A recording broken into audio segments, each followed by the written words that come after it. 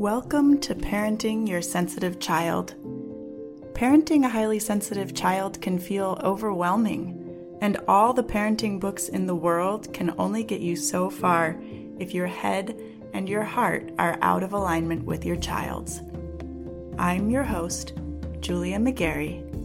Let's create a new parenting paradigm.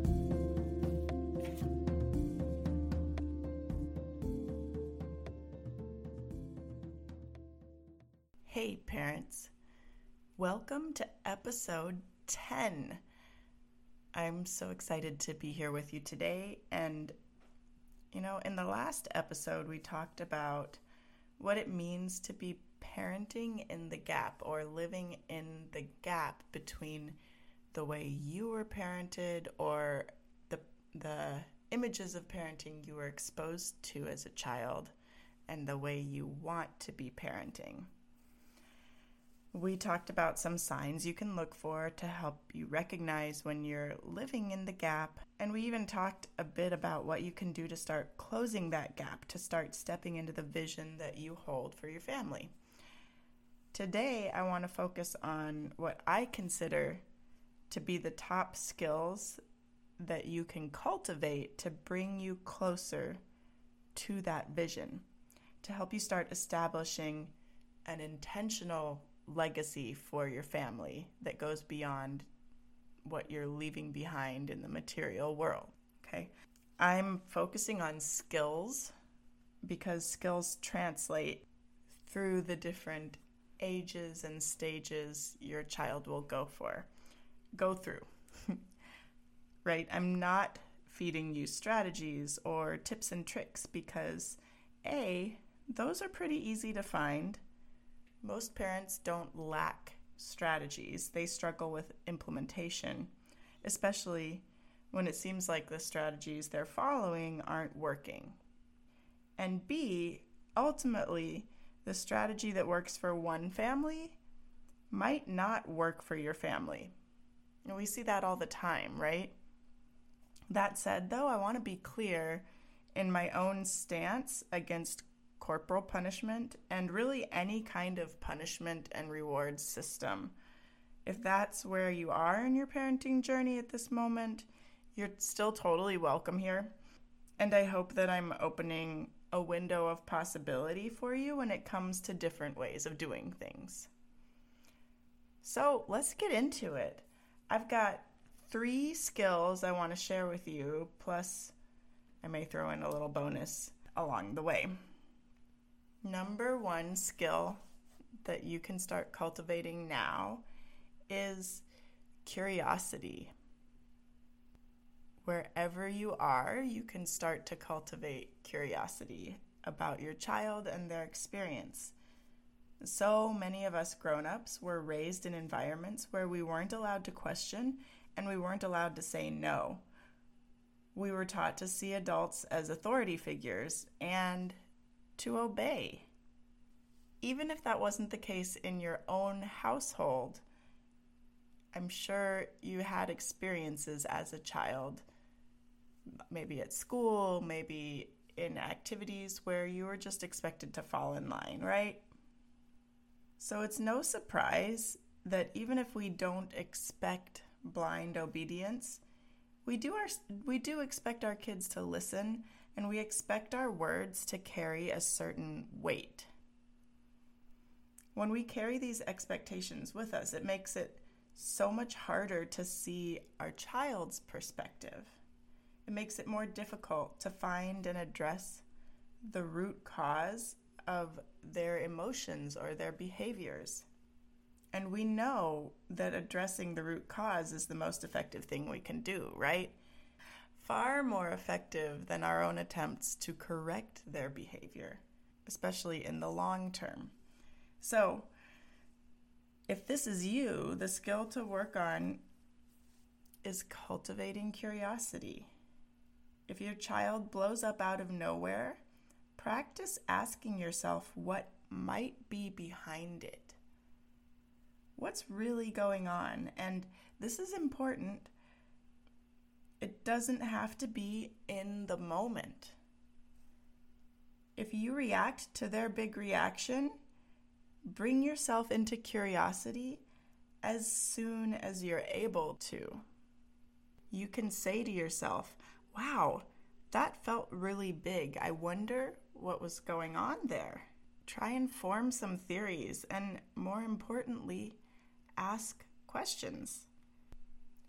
And if you did have a big reaction to their emotions, to their behavior, make sure you go to them, apologize, take responsibility for your actions, and start asking them questions like, that seemed like it was bigger than you not liking what we were having for dinner. I wonder if there was something else going on. And actually, cultivating curiosity is really the perfect lead-in to every other skill that I had in mind to discuss with you. When you cultivate curiosity, when you ask yourself what you can learn from this situation, it leads you to all of these other skills naturally. But I'm going to break them down for you anyway. So let's keep going. Skill number 2 is acknowledging your child's experience. Now, if you're a Janet Lansbury fan, you've probably been sportscasting for a long time. But even in families that practice the RIE approach, the skill tends to be underdeveloped. It's underdeveloped because we think we're already doing it and we try to rush through it. I'll give you an example. Say your 6-year-old just shoved your 3-year-old because the 3-year-old tried to take the toy they were playing with. You say, hey, I can see you're frustrated because they tried to grab that from you. But you can't just shove them. Technically, you've acknowledged what happened, but you kind of rushed through it, and I know this because of one little word, but. When you throw in the but, it invalidates their experience and puts all the emphasis on the lesson. Do you see it? So what would it look like to acknowledge in a way that also validates? It might look something like this. You just shoved them. That makes me think you were really frustrated. I saw them trying to take your toy. I'd feel frustrated by that too. Is there anything else I should know? You can position yourself in between them for safety if necessary, but you want to stick with them until the emotion passes. Then, when they're in a calmer state, you can offer them words they could use in the future. So you want to help them process that emotion by really validating and staying with it and acknowledging their experience before you start trying to teach them anything. Now, depending on the context, it may take them a while to move through their emotions. This is where a couple other skills come in, and they are co-regulation and releasing the reins. So I said 3 skills earlier, but I might throw in a bonus. So we're at 4 now, right? I can't always count ahead. Anyway, sometimes our kids get so angry or overwhelmed or sad that they can't actually process much of what we say. Sometimes they need to get regulated first, and that's what we were just talking about with staying with them until they process through their emotion. And when they're dysregulated, even if they have powerful tools for emotional regulation, even if they have those tools at their disposal, they know them, when they're that dysregulated, they can't actually access them. They're too deep in their emotions. They're too deep in the emotional side of their brain to get to the logical side that can help them process through what they're feeling, that can help them remember to take a deep breath. This is a moment when they really need us. They need us to do the work of regulating ourselves. You may have noticed that when you're dysregulated, when you're feeling really reactive or overwhelmed, you feed off each other, you and your child. It's like fuel to their fire. The same is true for when you're regulated and calm. They can attune themselves to your heartbeat, to your breath. Your calm actually helps them calm down. Your ability to calm yourself shows them what to do. You don't even have to say anything. This is gold because the more you do this, the better prepared they are to do it from themselves. They literally learn it from you. And that brings me right into the last skill that will really help you up-level your parenting and help you minimize conflict and create more calm in your home. And I just mentioned it a second ago. It's releasing the reins. The more you can keep your needs and desires to follow through in check, the more you check in with yourself about the importance of standing your ground, of teaching them a lesson, the smoother things will flow. Right, so this is really about catching ourselves when we start to think that we need to stand our ground or we need to teach them a lesson. And I find that this thought, I can always circle back, really helps. If you feel like you're about to explode, I can always circle back to this. If you're trying to tell them something and they are tuning you out, I can always circle back. If you're wanting to introduce a new activity and they're resisting, we can always circle back to this. Each one of these situations is not a lost opportunity. You never only have one chance to get your point across. You can always circle back. It's so useful. And it's also not the only thing that comes to mind when I think of releasing the reins. So, releasing the reins on our own agenda is one piece of it, but the other side of it is learning to recognize safe ways for your child to experience power and freedom and literally handing the reins over to them. So that's still kind of releasing our agenda to a certain extent. It's letting them have control over their own experience as much as possible, letting them experience directing their life and their activities as much as possible. So think about that for a minute. Where can you give them actual control? This is important to hear, especially if you find yourself caught up in frequent power struggles. There are so many aspects of a child's life that are truly out of their control.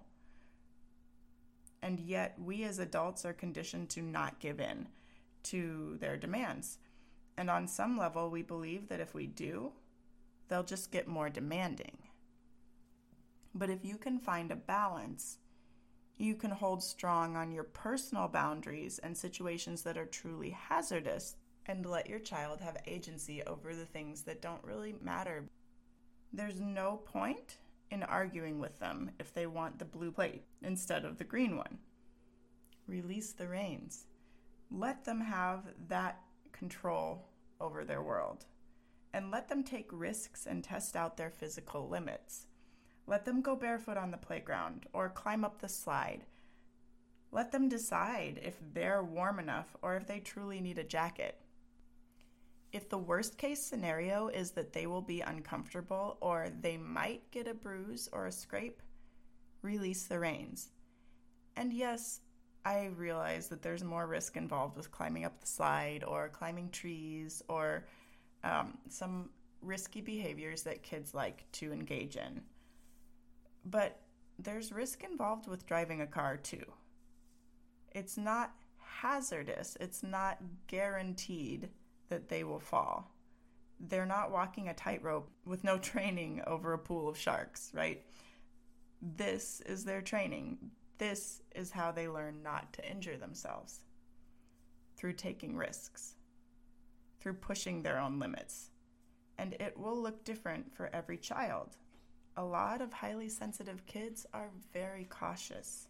Risky behavior for them might be walking in the door to school.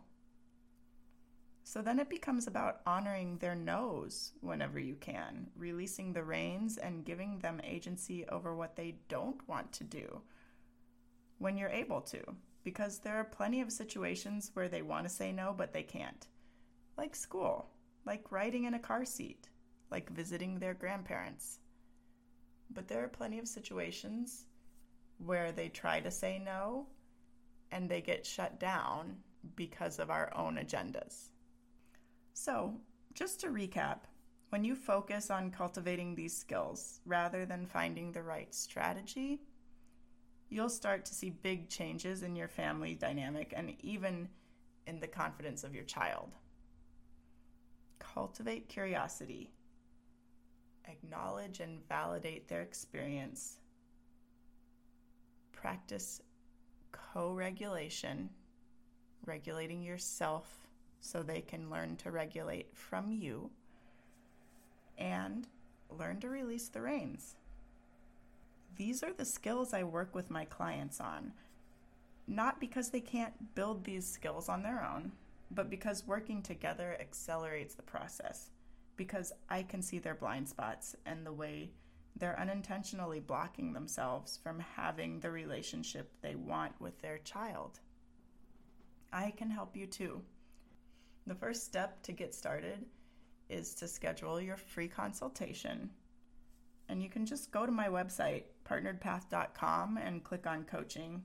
It'll take you straight to my scheduler. You can pick a time and we'll get started.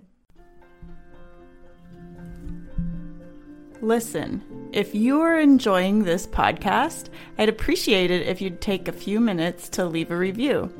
It'll help other parents find the podcast, and more importantly, it'll help more grown-ups see their kids' sensitivity as the strength it truly is.